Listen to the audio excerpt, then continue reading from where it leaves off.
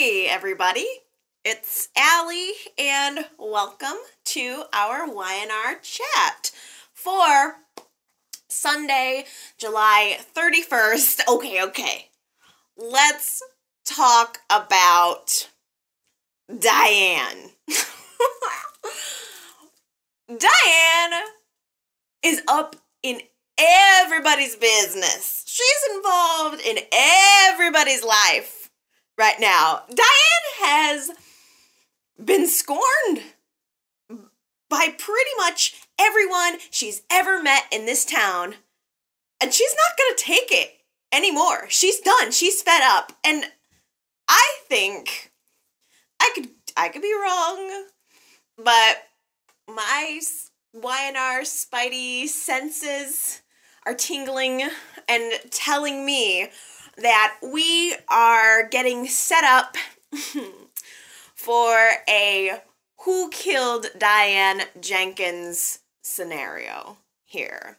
And I think the most interesting part about the entire thing is the fact that it could literally be anyone. It could be anyone in Genoa City. I think that Diane is going to end up dead, and everyone in Genoa City will be a suspect. I mean, like, think about it. Who would have motive to kill her? Okay, let's flesh it out here. It could be Adam. It could be Jack. It could be Victor or Victoria or Nikki, who's missing from rehab.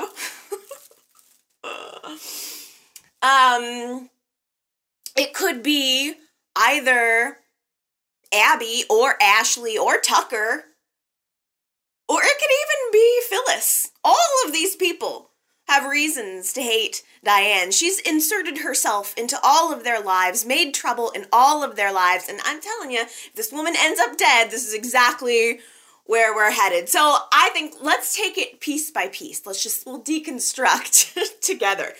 First of all, Adam. I think that Adam is the most obvious and the most dangerous and likely suspect. I feel like, first of all, Adam had this elaborate plan to try to help Diane fake her death and frame Victor for the murder. And he suggested to Diane that she send Kyle away to school in Switzerland to just get him out of the way and keep him safe from all of the fallout of this fake death. Get him out of the way and keep him safe, which I totally understood. That part made complete and total sense to me. And by the way, Diane's goodbye to Kyle was amazing. She's sitting there in the airport knowing that she's sending her son away and that she's in all of this trouble, and even the scenes where she was convincing him that he had to go, and the kid had this opportunity to tell Jack all about it and to not go along and not be involved in another one of his mother's schemes, and he, at the end of the day, decided to remain loyal to his mother. They're a little team, Kyle and Diane, and which I think will be very interesting in the future, by the way. But that whole, final scene between Kyle and Diane was so great, and honestly, that was probably the first time in the history of me watching this show that I have actually been sad to see a child actor go. I just typically don't warm up to the child actors. It feels, they're so fake that it takes me out of the moment. But this kid was really good, and I hope that he ends up coming back. I was sad to see him get on his plane. But again, getting Kyle out of the way, that part of the storyline made sense to me. What did not make sense to me, I cannot wait to get your opinion on this, because I have no clue. What did not make sense to me was the part of the plan where Diane goes to Victor and begs him to take legal custody of Kyle, of her son, which she totally did. Victor hesitated, but he signed the documents. She signed the documents. Kyle is now legally, Victor is his custodian. Legally. I don't know how they did that without Jack. I have no clue. And I have no clue why. I don't understand how that benefited. Does that make sense to you? How does that fit into the plan? It completely baffles me. That Diane would sign away custody of Kyle is completely unbelievable to me, and I don't understand it. Because, say what you will about Diane, this is the truth. She has always been a good mother to Kyle. She's always looked out for his best interests, even as she gets herself into all of this trouble. And I just can't imagine her giving up parental rights to the thing that means the most to her in the world, just to be involved in another one of Adam's revenge schemes. It just doesn't make sense to me. Does it make sense to you? Please leave me a comment. That's so important to me this week that I understand that. So please leave me a comment and let me know if you get that, if you've pieced how that is going to fit into the puzzle. I can't wait to hear that. But when Adam found out that Diane had gone behind his back and she had made a plea bargain with the DA to throw Adam under the bus for the whole Newman IPO stock scandal and save herself, Adam pulled out of the plan immediately. He was like, I'm not having anything more to do with you, Diane. In fact, he even made the neck-cutting motion to her, like, I'm done, it's over. And in fact, you're done, you're over. So, she really, definitely screwed over Adam, ultimately. He has all kinds of reasons to be unhappy with her. Adam's life right now is becoming a real example of you reap what you sow. He's like a living, sitting, breathing example of that principle. The Newman IPO scandal blew up in his face massively, thanks in part to Diane. And now he's been indicted.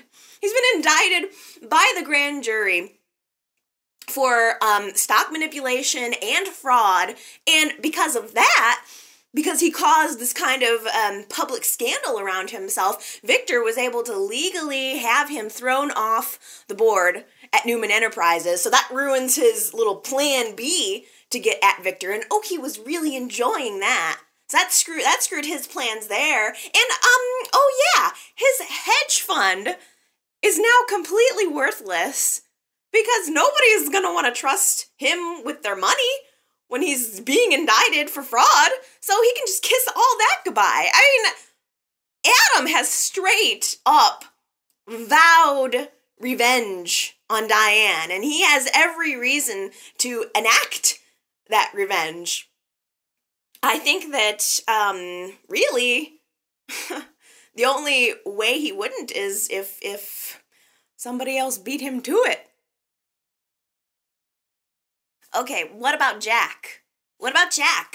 I mean, at the tail end of Friday's show, Diane revealed to Jack that she'd lied to him about Kyle's whereabouts, and Jack was clearly upset about that, but the conversation turned really weird really quickly. I mean, Jack should, in all right, just be straight up angry with Diane, and Diane twists it and turns it in this weird way. She starts telling Jack about how much she needs him to help her. And Jack's initial reaction to this is, you're trying to bargain, you're trying to get money out of this, because of course that's what everyone assumes of her. You're trying to bargain, you're going to try to trade our son for money with me. But no, I don't even know how to get in her head at this point. She starts She starts talking to Jack about how the kind of help that she needs from him is the kind of help that she can only get from having a real family. Jack actually, looked at her in this moment where she's being all weird, and he looked at her and said, "Are you on drugs?" And that's exactly what I was thinking, too. Are you on drugs, Diane? Because if not, maybe you need to be. It was so bizarre and off the wall. She starts saying, I want for you and me and Kyle to become a real family again. And I know that you really want me, Jack. You've always really wanted me. I mean, you slept with me before you were getting ready to get married. I mean, I know you've always wanted me. And then she turns around, faces him, and disrobes, showing her complete nakedness to him and saying, "You know you could never resist this." And Jack's just standing there with that Jack kind of look on his face. Jack has that. Just when sex enters Jack's mind, it's just ding-ding-ding. I mean, that's all he can think about. And so he's just got this look on his face. Diane's standing there nude, and we see this shadowy figure who is standing outside of the Abbott mansion, looking in through the window, seeing Jack and Diane standing there and her nude in this obviously compromising situation, and there's this shadowy figure looking in on the whole thing. So that's a big question mark. That's another big piece of this whole puzzle, of which there is so much to put together. And I think, if you ask me, which you did not, but which I'm going to tell you, I feel like whatever that element is, I think it had to have been placed there in order to implicate Jack in some way. When this all blows up, whatever climax we're headed toward, I think that person is there to kind of, I don't know, maybe even testify against Jack, that he saw them together, and that perhaps, it was a crime of passion sort of thing. I don't know, that's what I think, except, my gut instinct is telling me that all of this other stuff aside, just wait until Jack finds out that Diane signed away custody of their son to Victor, his number one worst enemy in the world. Now, there's a reason to strangle a bitch. As if all that wasn't enough, Victor and Victoria and Abby are all hanging out in this meeting at Newman Enterprises, talking about Victoria's decision to make Abby the new spokesperson of Beauty of Nature, which we'll talk about later. And Victoria gets this phone call from Nikki. Except it's not actually Nikki. It's imaginary Nikki, which is nowhere near as good as real live Nikki. Don't even get me started. Don't even get me started on all of that, because I hate that Melody Thomas Scott is not on the show right now. It bothers me every time I see her in the opening credits and know that she's not going to be on the show. I want to cry. It's inconceivable to me that Nikki's not here when her family is going through all of this, and it really bothers me. Does anybody have an update on that? By the way, it's been a couple of weeks since I looked into what was up on the MTS front, but last I heard they had not asked her back onto the show. I'm really curious if anything has changed since then. Is Nikki coming back anytime soon? Please leave me a comment and let me know, because it seems like now would be a really good opening to bring her back, because Nikki calls Victoria and she tells her, while everybody's in this meeting, that Diane has filed a lawsuit against Nikki for alienation of affection. I was wondering when that photo that Diane took of Nikki and Victor lying in bed together would pop back up. It's been months and months of sitting on that little gem, so it was nice to finally figure out how that was going to play into the mix. It's like everything is unfolding at once.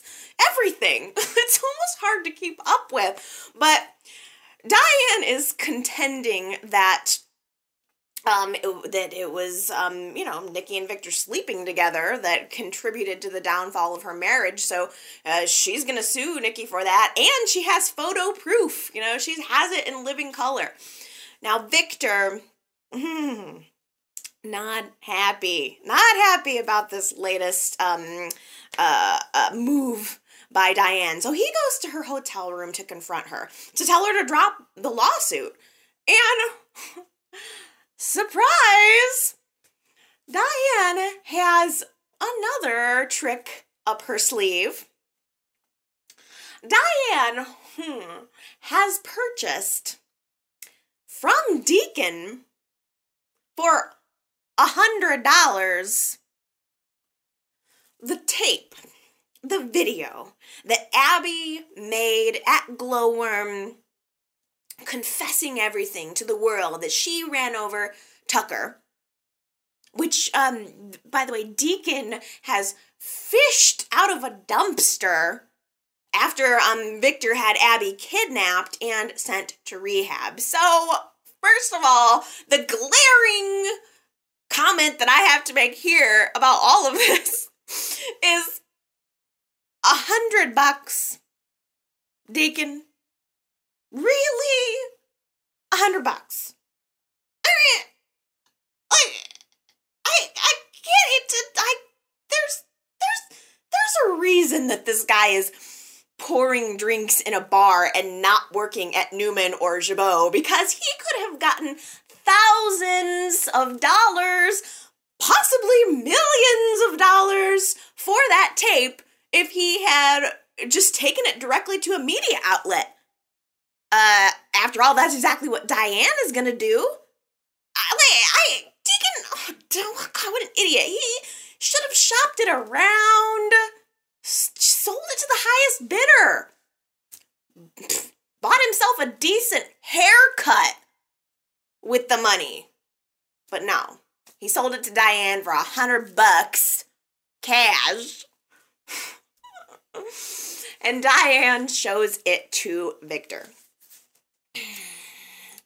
Now, after everything that Victor went through to keep this confession of Abby's out of the media, Diane is standing there showing him that she has this video evidence, holding it over his head and enjoying it and demanding payment, letting him know that he's going to have to pay up if he wants to keep this video out of the eyes of the media. And we all know that although Victor wants that badly, he's not going to take kindly to extortion, least of all by Diane.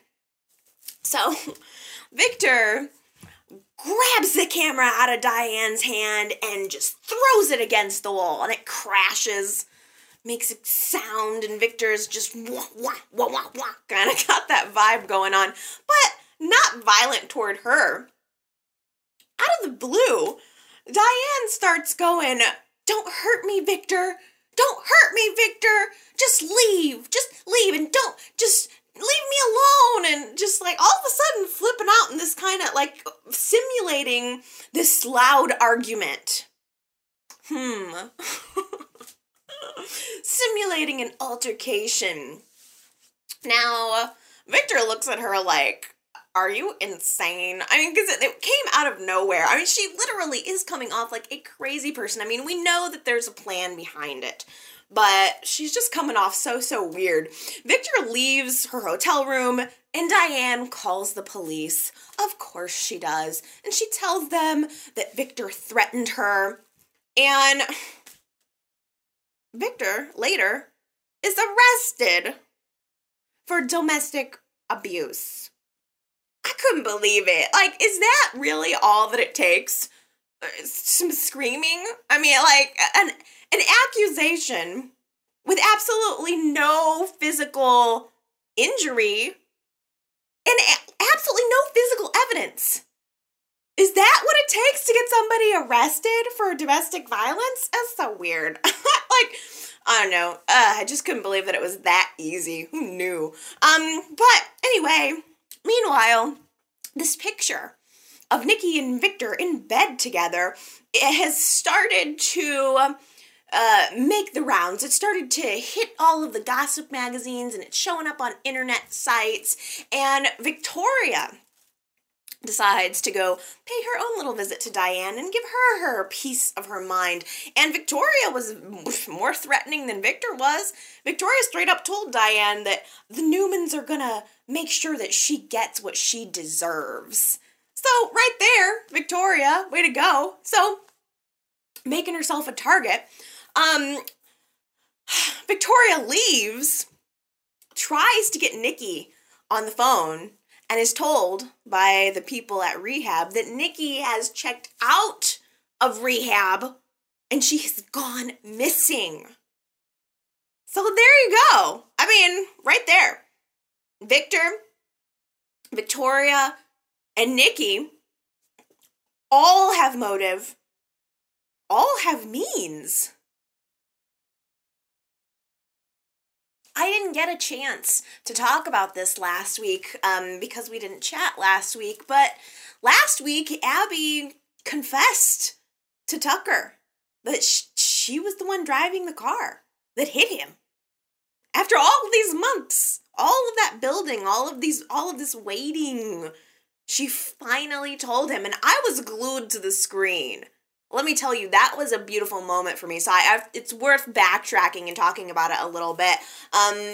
Because she tells Tucker the truth. And he just looks at her and says, I know. I knew the whole time. I saw you driving the car. I knew it was you the entire time. I just wanted to see if you would admit it. Ooh, I thought that was good. I thought that was really good. And then he was like, I just have one question for you. Did you do it on purpose? Did you try to kill me?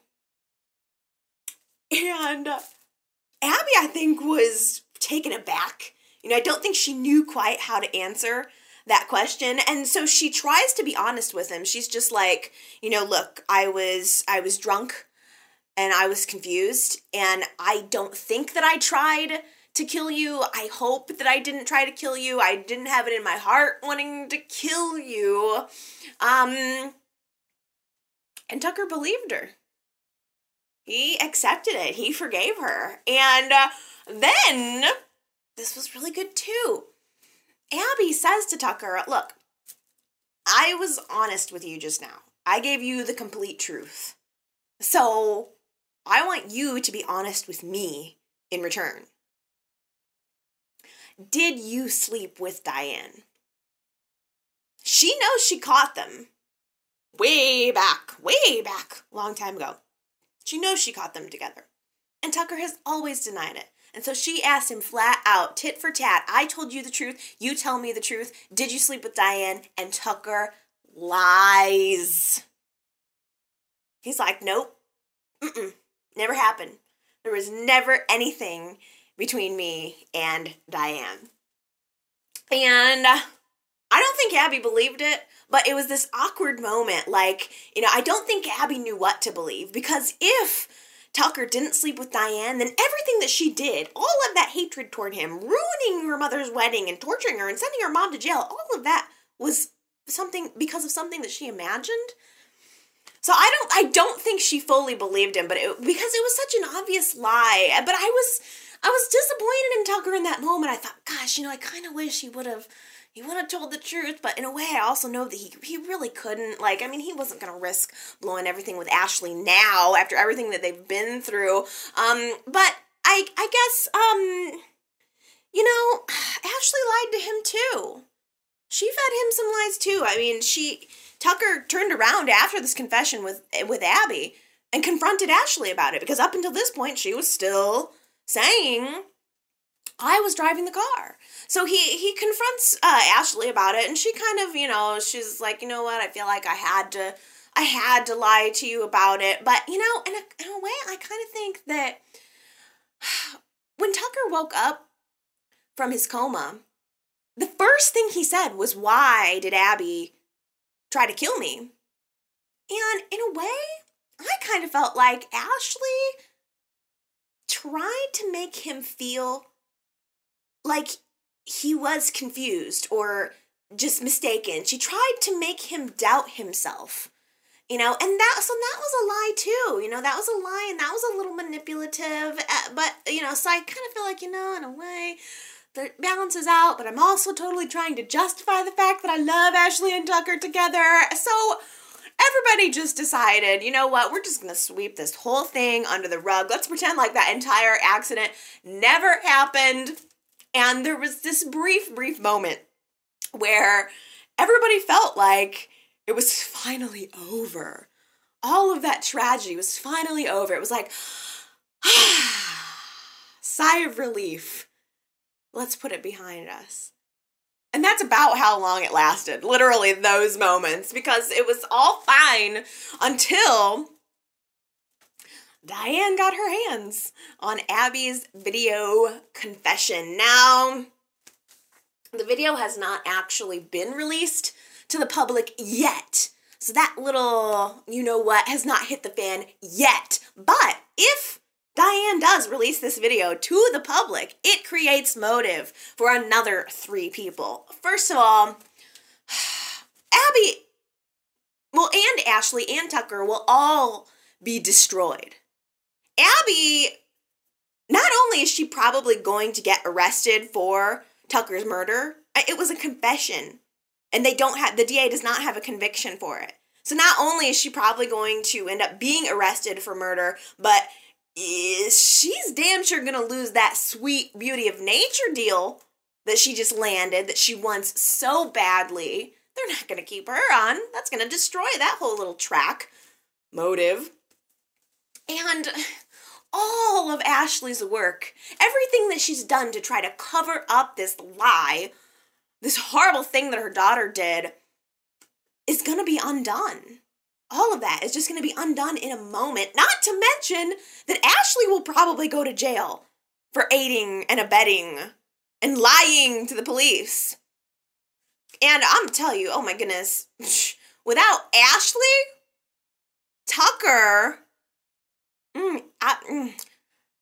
Tucker is not going to be able to tell the difference between a quarterly financial report and his can of hairspray.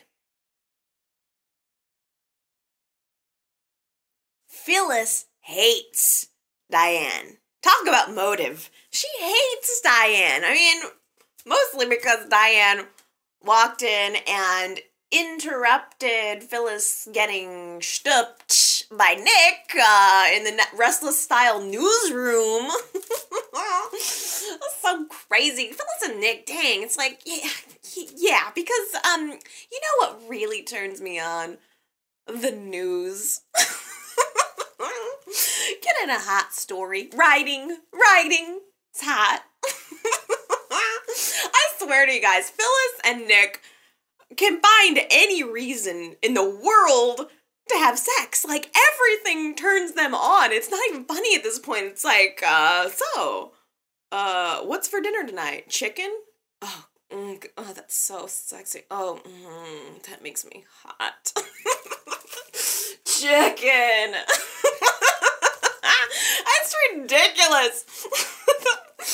Enjoyable, but ridiculous and comedic. So, anyway, Diane walks right into Restless Style, sees Phyllis and Nick on the desk, getting ready to go at it, and Diane just loses it. I mean, for some reason, seeing that was like her final straw. It was just, she's a woman on the edge. I mean, maybe I'm wrong. Maybe Diane's gonna kill somebody. Maybe it's the other way around, but she just sees this, this man that she wanted to love, sleeping with this woman that she despises, and she just snapped. She pounced on Phyllis like a jungle cat.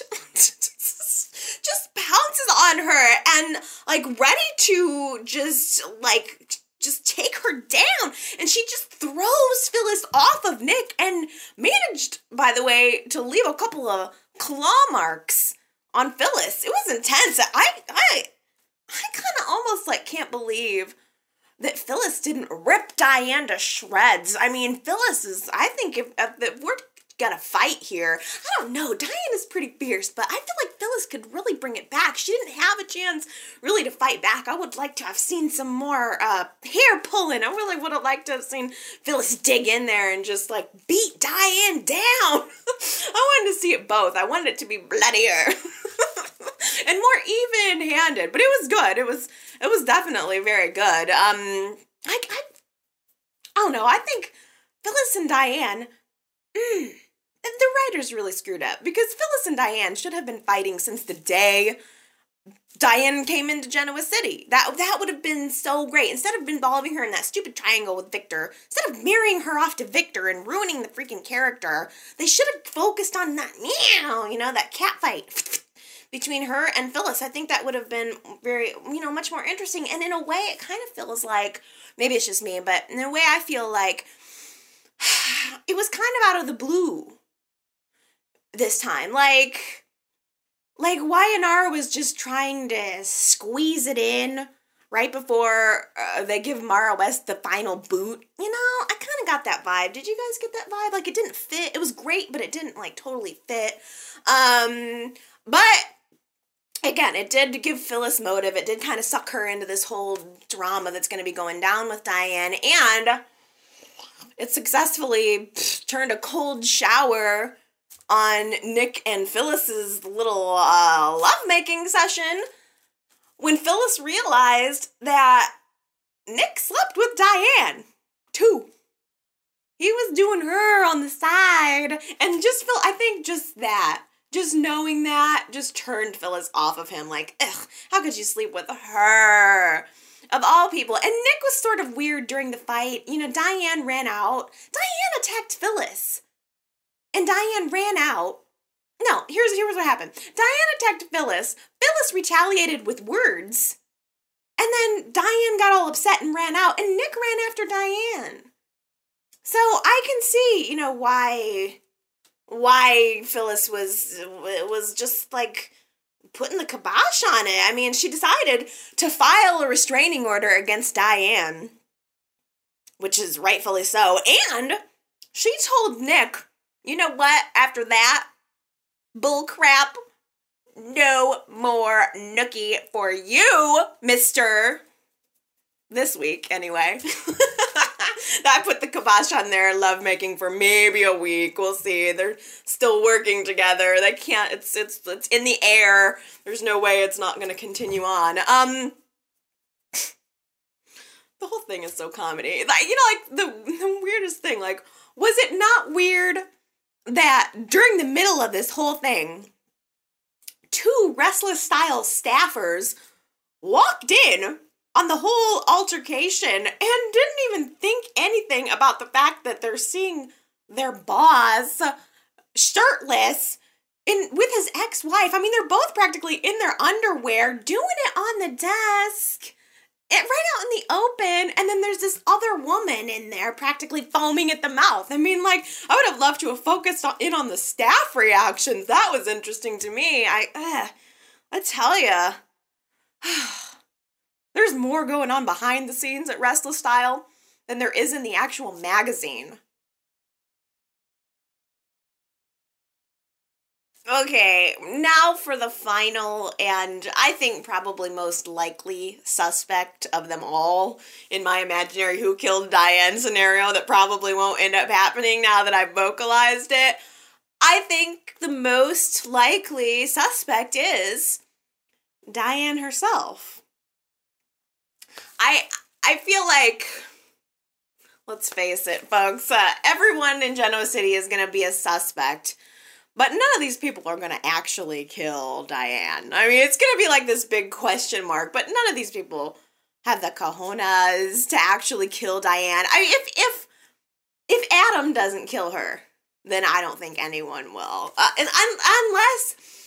Unless she dies of some sort of freak accident, like, I don't know, she falls down the stairs and breaks her neck at someone's house, and then then they get blamed for it. Unless it's like a freak scenario, then I think that Diane is just going to fake her own death. I mean, she already has the fake identity that Adam gave her from his little plan with Victor. She has a fake identity for herself and for her son.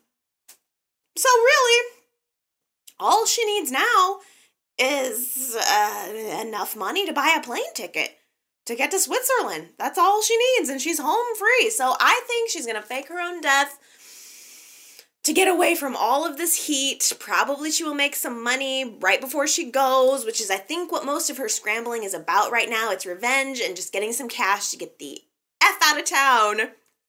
And I think that we're going to be scrambling for, like, the next several months to get to the bottom of this mess. It's like I can see it. I'm seeing the future. I wonder if I'm right. I wonder if I'll end up actually being right. But I feel like it's gonna be weeks, if not months, of us scrambling to try to sort all of this out, all of this drama out. So since I'm having my premonition moment here, I'm gonna save us all the trouble right now. I'm gonna tell you right now who will kill Diane Jenkins. You want to know? Get your pencil. I'll tell you. You ready? It's going to be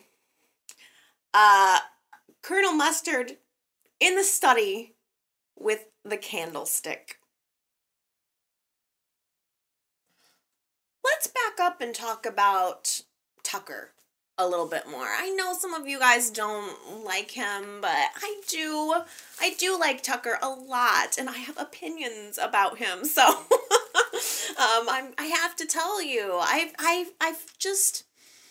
feel like every scene, every moment since he has come back from his coma has been dynamic for me. I'm feeling it. I'm feeling Tucker right now in every way. And I'm really excited to find out who his long-lost child is going to be. And I think also, by the way, it's going to have to be somebody that's going to be paired with Abby. That's so YNR to do that, to bring on some hip new guy for Abby, because Daniel's out of the picture and Abby needs someone. So I just have that feeling. Or, other theories, though. I have heard that Devon could be a possibly his son. I think that's an interesting scenario too. I am really interested to find out who it's going to be, and Ashley opened up to him or asked him this week, flat out asked him about it this week, and he decided to tell her the whole truth about the scenario surrounding the son, and he let us know that note that he got, letting him know that he had a son, was totally anonymous. It was from the mother. The mother basically dropped him an anonymous note telling him that he had a child. Didn't sign it, though. Didn't give him anything else to go on. Just that. And Tucker has no clue who it could possibly be. I mean, Tucker, bless him. Bless Tucker. Tucker has dipped his chip in so many groupies back in the day, back when he was in the music biz, that he does not even know who it could possibly be.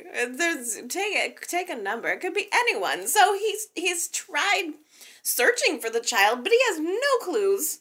Nothing to go on. There's nothing to go on. So the only real hope here is if Paul has some sort of black magic or white magic or something that he's able to pull out of his butt to bring Tucker's son, or I think it's son, back into the mix, or Yeah, obviously. Or the son's just gonna come forward on his own. Those are really the only two scenarios that I can think about, or that I can think of. And, I really have been enjoying Tucker's revelation of all of this. And he, kind of, you could tell that he feels guilty about it, that he has this son out there that he doesn't know anything about. And he made this wonderful parallel about how, just like his own mother, he has this child that he doesn't know about. And you would think maybe that would help him identify with Katherine a little more. Maybe that's why he decided to come to Genoa City and kind of try to connect with her in a way, although a strange way, in the first place. I don't know. I mean, but he feels like he has this child out there. He doesn't know if they're safe.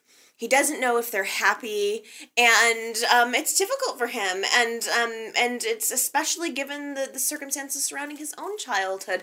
So now he has Katherine, this is hard for me, Katherine trying to make up for 40 years of mothering in the span of a few months.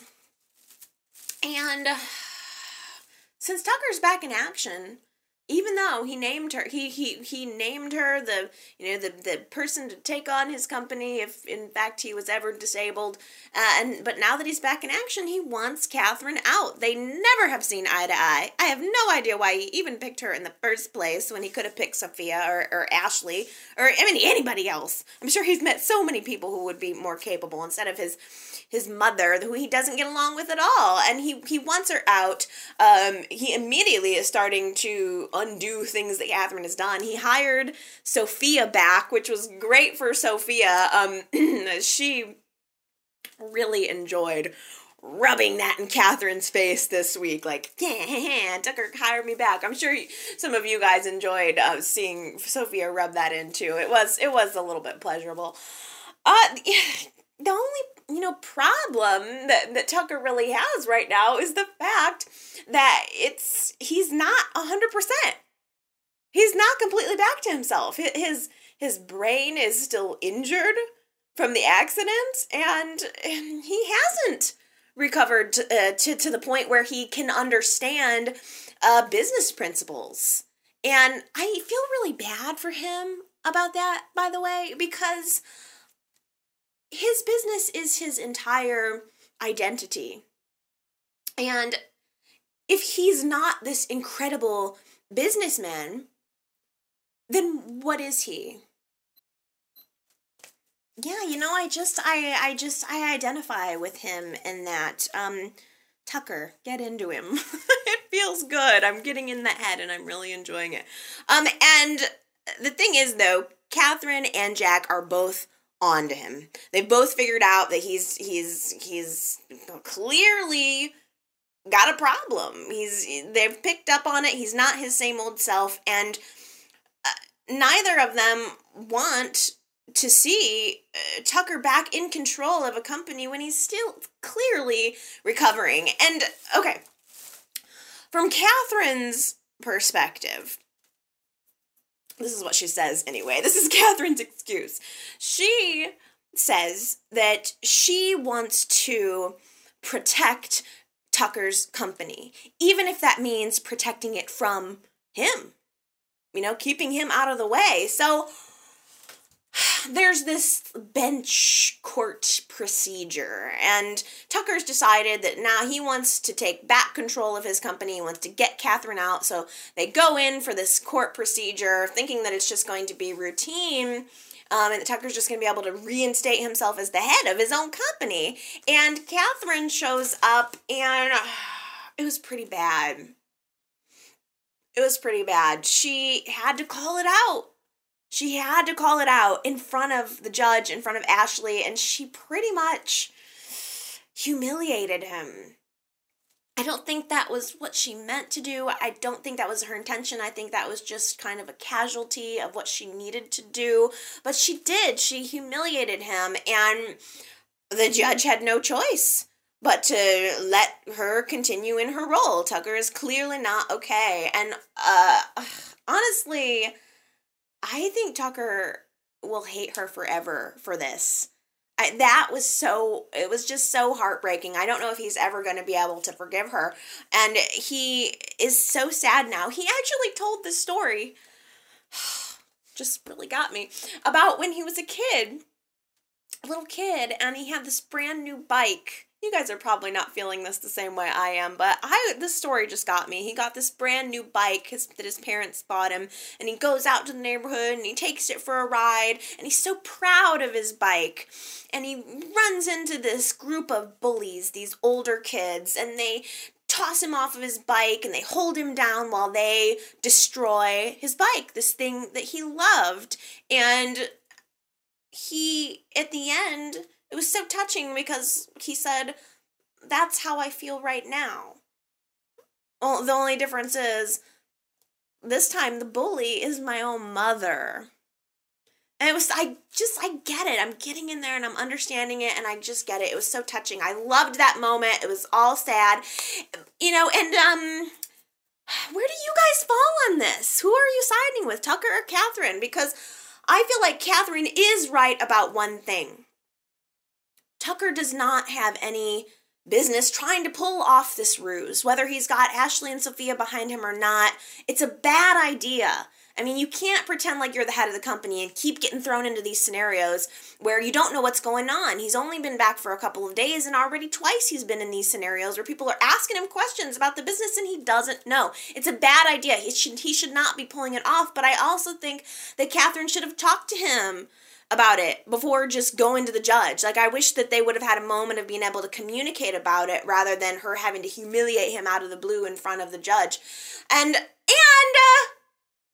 now Katherine is questioning the validity of the marriage. I could not believe this. This is where Katherine went too far, if you ask me. Katherine actually called a lawyer and is planning to have Ashley and Tucker's marriage revoked, if possible, because she's saying that Tucker was not in the right mind when he made the decision. Can you believe that? I can't even believe that. Usually I am on Katherine's side, and I have been throughout the coma, but not now. Not after this. I feel like business is one thing. She's trying to protect him, but trying to have his marriage revoked is another thing. They were planning to get married before he got in the accident. So, and she didn't approve of it then. It's like now she's using it, now she's just using it as a way to control his life. Plus, she's getting kind of too chummy with Jack. Everything that happens and develops, she's calling Jack on the phone and talking to him about it, and that concerns me because I know where Jack stands. And it makes me question Katherine's true motives where the business is concerned and just where Tucker in general is concerned. I hate that it's making me question that, but it is. And I like just the Jack thing really hits home for me because Jack's right there alongside Katherine saying, yep. I mean, she's telling him that she's thinking about having the marriage revoked. And Jack's like, well, yeah, probably. And Jack is just going along with it because he wants to secure his spot at the helm of Jabot. He's holding on to that so tightly, and he doesn't want anything to get in the way, and he's been scared out of his mind, thinking that Tucker's going to come back and take over control. I mean, if Tucker and Ashley are back in charge at Jabot, then that means that there's less room at the top for Jackie Boy.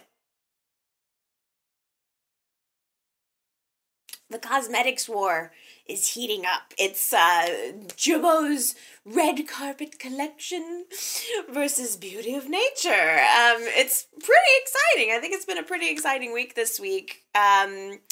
Jack and Lauren were interviewed on The Talk this week, going on to promote Jabot products. I actually saw a commercial for The Talk when I was watching Big Brother, by the way. That said Peter Bergman was going to be on the show, but I didn't connect it. I didn't know that they were going to, do both. So I'm sure that they did like one real interview for the Talk viewers, and then maybe one pretend interview for our Y&R viewers. But I thought it was good. I mean, let's let's hear it for cross promo. It was definitely that. Getting a little bit of exposure for each show on both shows.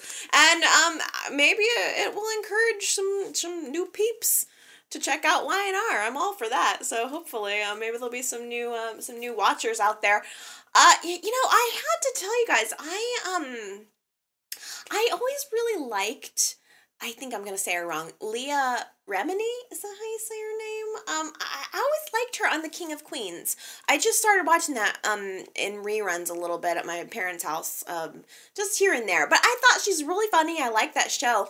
But this is the first time I'd ever seen her outside of The King of Queens, and she seemed like she was funny, but she seemed a little bit kind of crotchy to me. Didn't she seem a little just crotchy, just like bitter a little or something, like real dark, I don't know, dark or something about her seemed really, I don't know, really different to me. She was kind of like that on King of Queens, but something about her this time just, I don't know, maybe that's just how she is, I guess. But I thought it was good. I thought the whole thing was a really funny little break.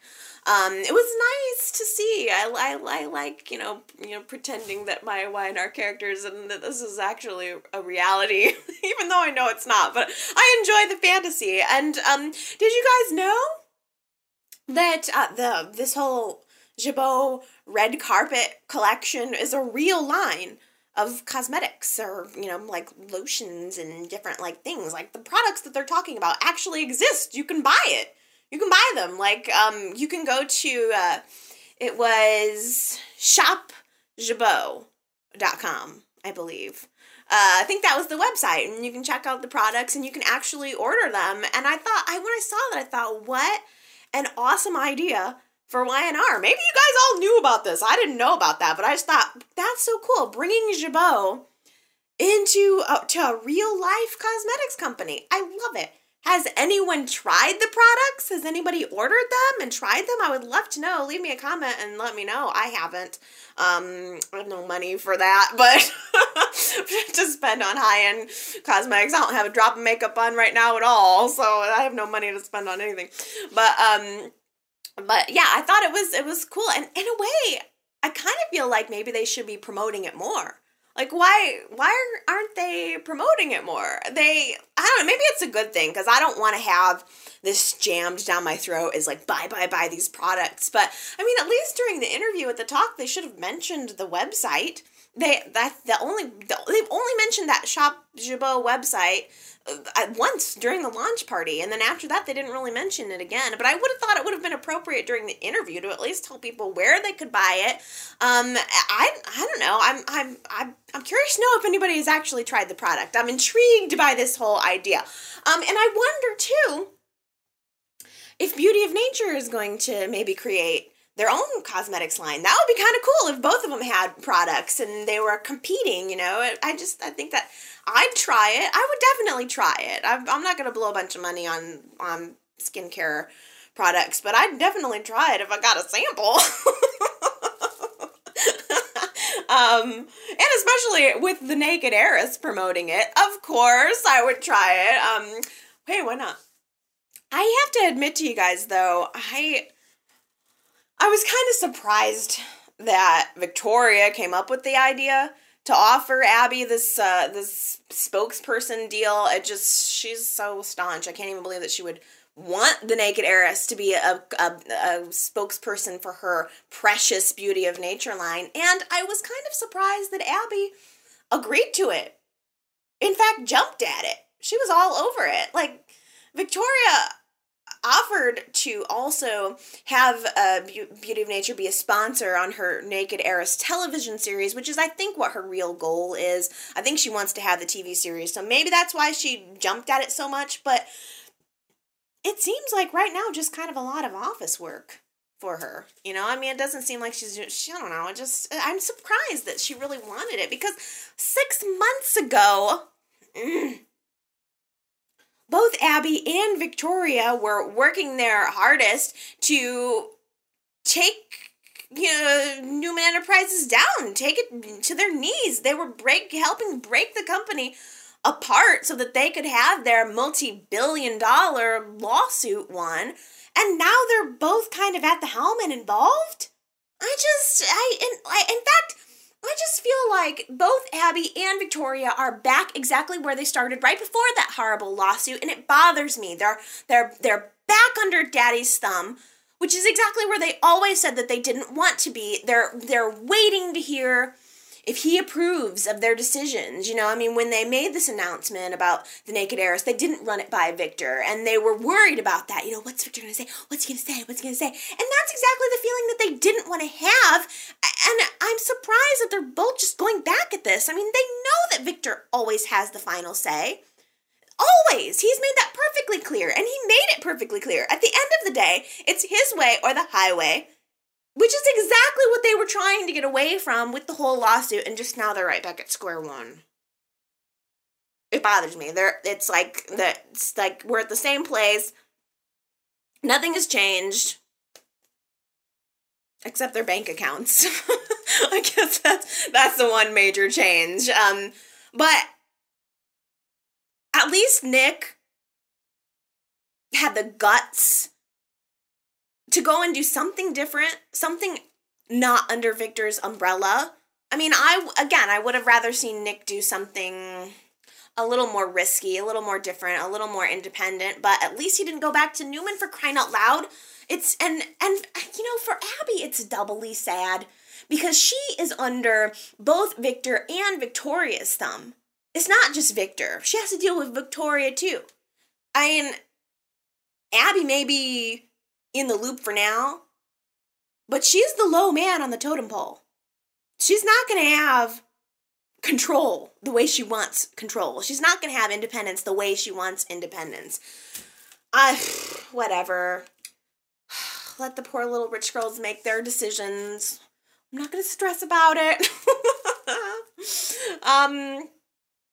I think more interestingly, the most fascinating part of all of this is I think it's going to be interesting to see what role Genevieve is going to be playing in this. Clearly she's sticking around Genoa City. She's inserting herself into the cosmetic wars, and she actually called a meeting with Victoria and Abby this week, just to give some helpful hints, just to give some PR advice, just no need to thank her, no need to pay her, just some friendly, free advice for Victoria and Abby in the Beauty of Nature line.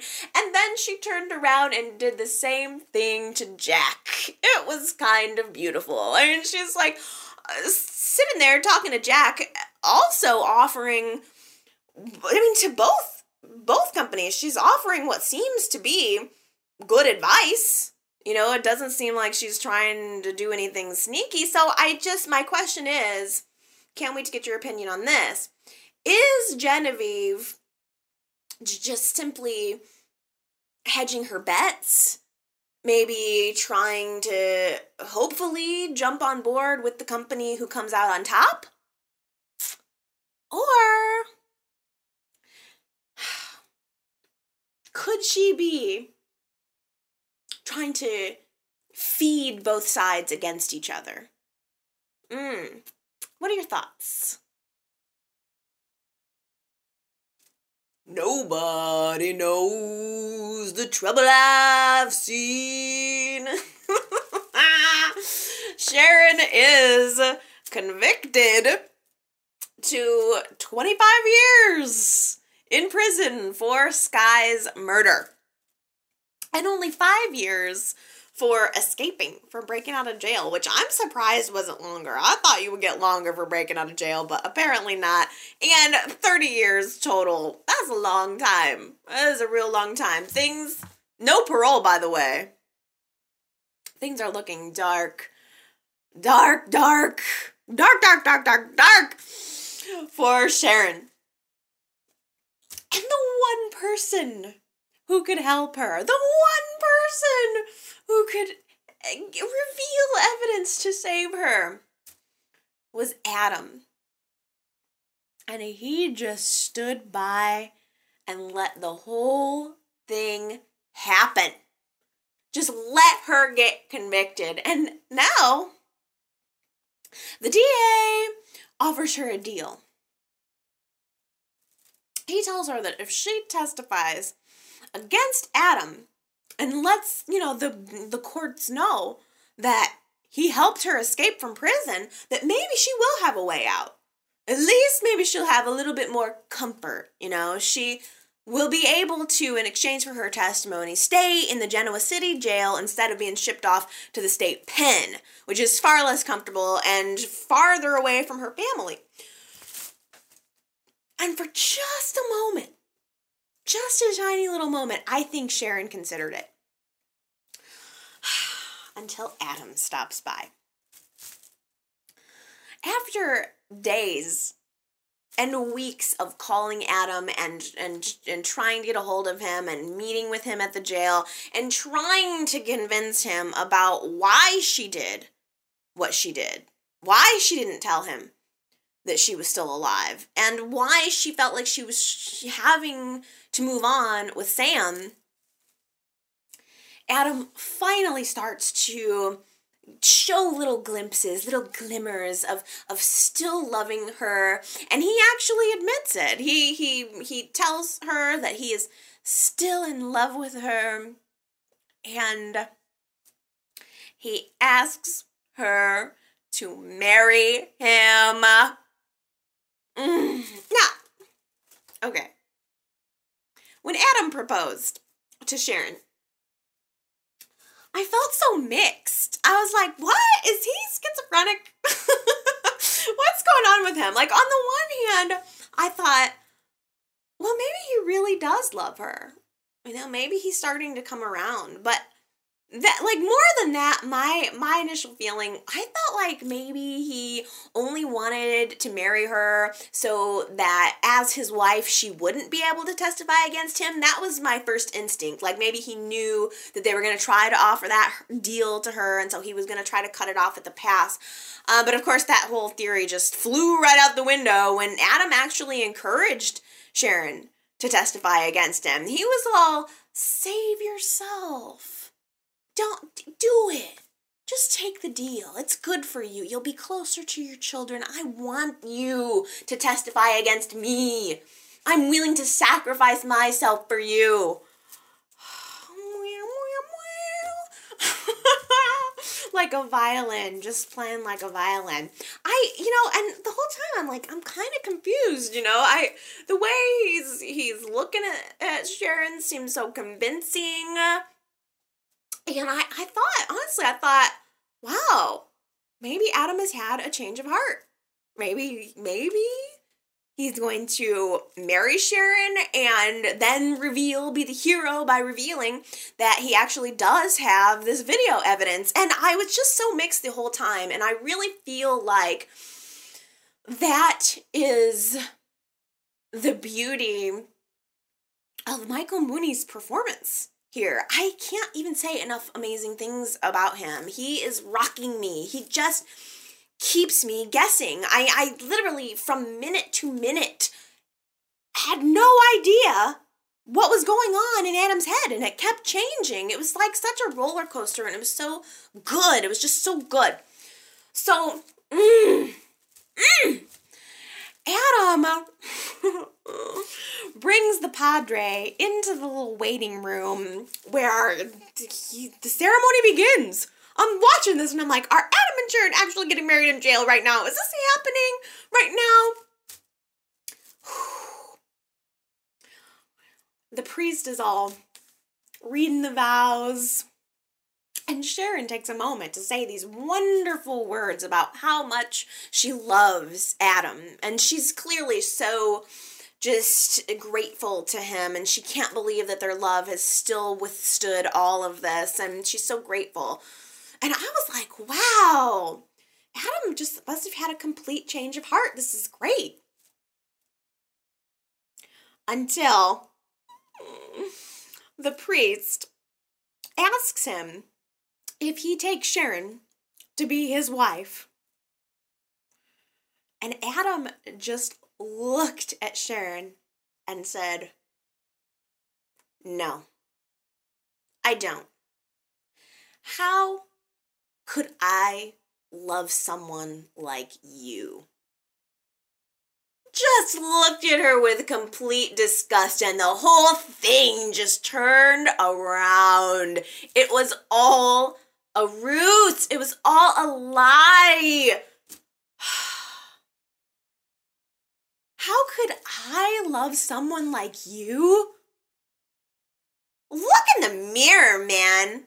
I mean, I understand that Adam feels betrayed. I understand why he feels betrayed, but arranging a fake wedding just to pull out at the last moment and spit right in her face. Ugh. I mean, throwing away the memory card was one thing. I was like, oh, well, maybe there's something he's still got a copy. But then this whole wedding thing was just salt in the wound of someone he loved, that he felt betrayed him. I just could not believe it. I honest to God don't think that I have ever seen something so cold and calculated in all my life. It was the cruelest thing I have ever seen.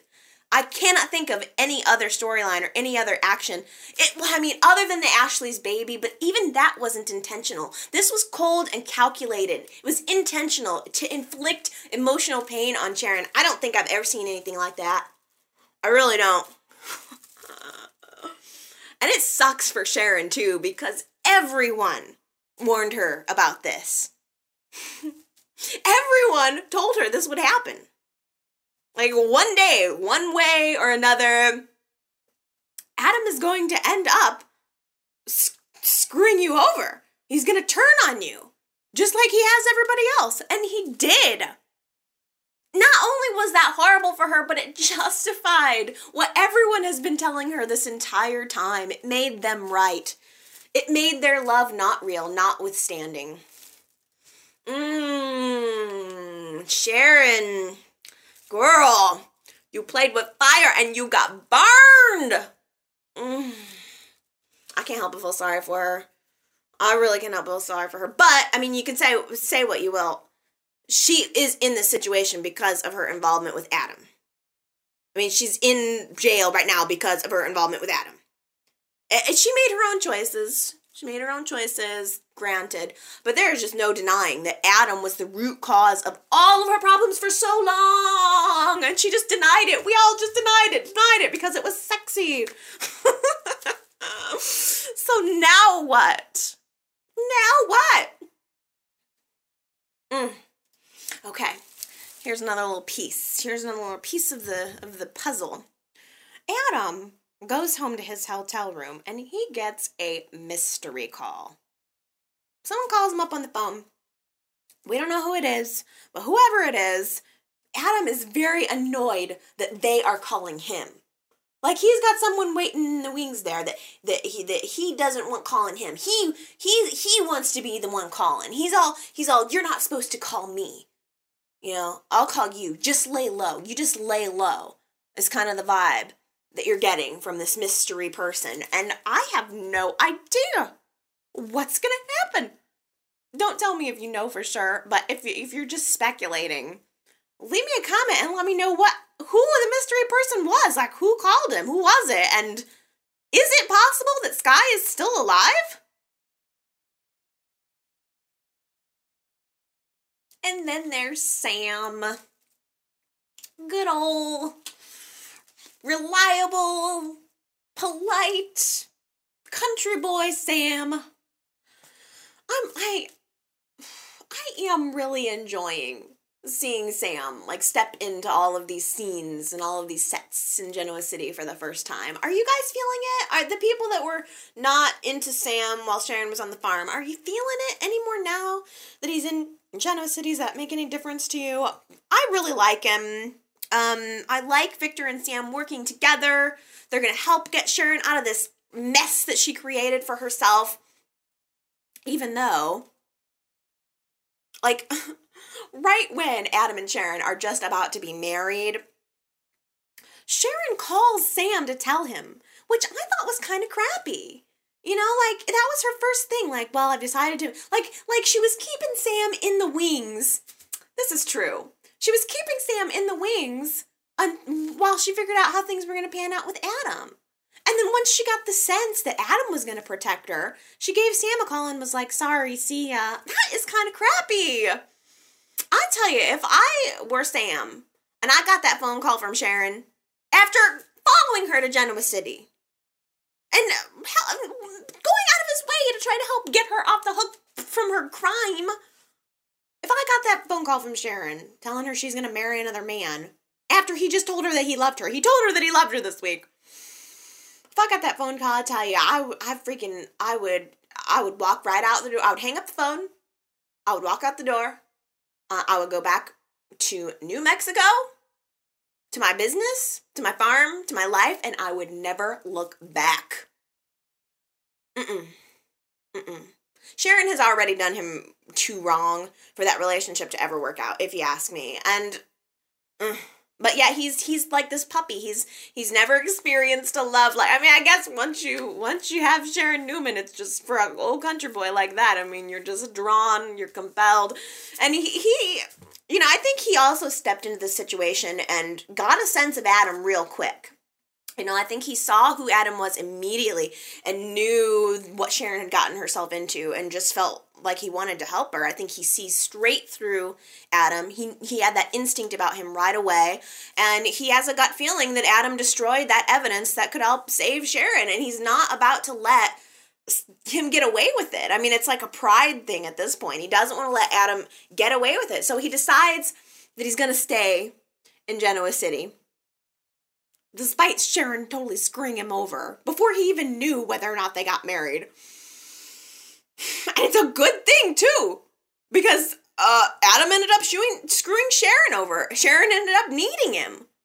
That really bugs me that she's doing him like that. It really bugs me. But anyway, Adam pretty much all but admitted that he destroyed the evidence to Sharon. He pretty much let her know that, yeah, not only did I just totally fake emotionally screw you over, but I also destroyed that evidence. And so he didn't exactly admit it, but he danced around the topic enough to let her know what the vibe was. And without Sam and Victor on her side, Sharon would really be left to deal with the consequences of her actions all on her own. She really probably would, at this point, deserve to have no help. But if it weren't for Sam and Victor, if it weren't for them, she would not have any help. Victor actually hired her a new attorney. Her name is Avery Clark. I love her. I think she's great. I hope she takes the case. I hope she comes in, spins things up in Genoa City. I'm already imagining who we can pair her with. I'm immediately like, who could she sleep with? I thought Nick. That would be good. Give Nick a little fresh. I can't decide. Who else? I don't know. You let me know. What are your thoughts? If Avery's going to stay in Genoa City, can we pair her up with anyone? I want to hear your really good ideas. It's okay to go off the wall. Let's have imagination pairings here. I'm curious. I can't wait to get to know her better. And I really hope she's going to make a difference in this storyline. Meanwhile, Sam using brute force to get the job done as opposed to going the legal route. Sam, this was such a good scene. Sam goes to Adam's hotel room, knocks on the door, knock, knock, knock. When Adam opens the door, Sam literally bum rushes him. He jumps on Adam the way Diane jumped on Phyllis, and the door closes behind him. The next thing we know, the scene opens up, and Sam is stumbling out of Adam's hotel room, and Adam is all bloody and broken in the background. Like, clearly Adam just got his butt beat. And Adam stumbles to the door and shouts out after Sam, "Was it as good for you as it was for me?" I was like, really? That's your response? Why would you even yell that? Like, why would you want anyone to even hear that? Why would you want Sam to hear that? That was weird. That was a really, really weird response. But I love Adam versus Sam. Love it. I mean, like, for all of this time, we've always been painted this picture of Adam and Nick being opposite sides of the same coin. And I submit to you that really Adam and Sam are opposite sides of a coin. I think that's much more accurate. I mean, Sam is obviously, he's Mr. Stand-up dude. I mean, he's Mr. Do the right thing, whereas Adam is Mr. Skirt around the issues, skirt around the problem. And so I don't know. I like that. I like that difference. I like the tension that creates. I want to see more tension. I want to see more fights. And I'm wondering, is it possible that Sam could turn out to be one of Victor's long-lost sons? Okay. Well, that is it. Those are my thoughts. It is an extra long version of the podcast this week. I really, really am sorry that I wasn't able to post one last Sunday. I feel bad about that. I do try to be regular, but I couldn't help it. I had a technical issue, and I didn't want to stress myself out or do a midweek. I thought, well, I'll just make it extra long and extra good this week, and so I'm trying to make up for it with lots of love. What else? What else is going on? I really can't wait to hear your comments. I mean, I've been almost extra obsessed with YNR this week just because I wasn't able to talk about it last week. But I really think a lot is happening. I mean, the Diane thing is really starting to explode, and I think it's going to start to get very interesting next week. Who knows? Maybe a doubly long podcast next week too, because there's just so much going on. I'm missing hearing from you guys. Let's break it down. Let's be real for a minute. If I don't hear from you, I tell you, I wonder if you're listening. I do. I wonder in my heart if anybody is actually hearing this. I sense that maybe people are listening to the podcast, but I don't know for sure. So if you want to validate my time, if you want to validate my parking, you can find a way to contact me. There's a couple of ways. I personally think the easiest way and the funnest way would be to call and leave me a voicemail. I have a voicemail number. You can call in, just leave me a short little message. You can say what you think about the show, leave your comments. It's quick, It can be long, it can be short, and I may even put it into the following podcast. I'll broadcast it for other people to hear your opinions. So here's the telephone number if you want to get it ready. Within the U.S., it's country code 1 if you're calling from outside the U.S. But within the U.S., it's area code 309-588-4569. I'll say it one more time. 309-588-4569. I say program it into your cell phone. That way you can just dial me up, give me a buzz every week, let me know what you're thinking. You can also go to my website and leave me a comment at yrchatblog.blogspot.com. You can just post a comment on the posting for this week's podcast, or you can email me. That's always a good way. I love getting emails from you. My email is yrchat@live.com. So, there's options. There's ways you can contact me if you really, really want to. Just saying, just saying. You guys, it makes me feel good when I hear from you. And it makes me, it fuels me also to hear your comments and know what you're thinking about the show. It also fuels me and makes me feel good when I see reviews on iTunes. If you are enjoying this, I have seen a couple of great reviews. It makes me so happy. I can't even tell you. Like, I could be having a crappy week, and then I see one of those iTunes reviews and people, saying what they think, and that makes me feel good. I mean, you don't have to leave a positive review. I guess you could go on there and pan me. But if you've been listening to this for an hour and a half and you hate me, I guess you deserve it. Go to iTunes and leave me a crappy review. Or no, don't do that. But do go. It does make a difference if you leave reviews, and it makes a difference too if you enjoy this and you belong to any Y&R communities. It does make a difference if you want to go and post a link. Like, all of that helps. All of that helps me. Tell people that you like this. I mean, there are people out there that don't have Y&R friends. I can't believe I'm talking this long about this. But there are people out there that don't have Y&R friends. And maybe they're lonely. Maybe they're alone in the night, watching Y&R in the dark and thinking about how much they wish they had a podcast that they could listen to. And you can help spread the word. That would be awesome. Okay. Oh, for crying out loud. I can't believe I talked this long today. My throat's all sore, and yet I continue. Well, I hope you guys have a really good week next week. Stay positive. Stay awesome. Remember that I love you, and I'm watching the show right alongside you, and that we're going to talk about it next week for sure. So everybody, stay tuned, and I'll see you next time. Okay, you guys. Bye.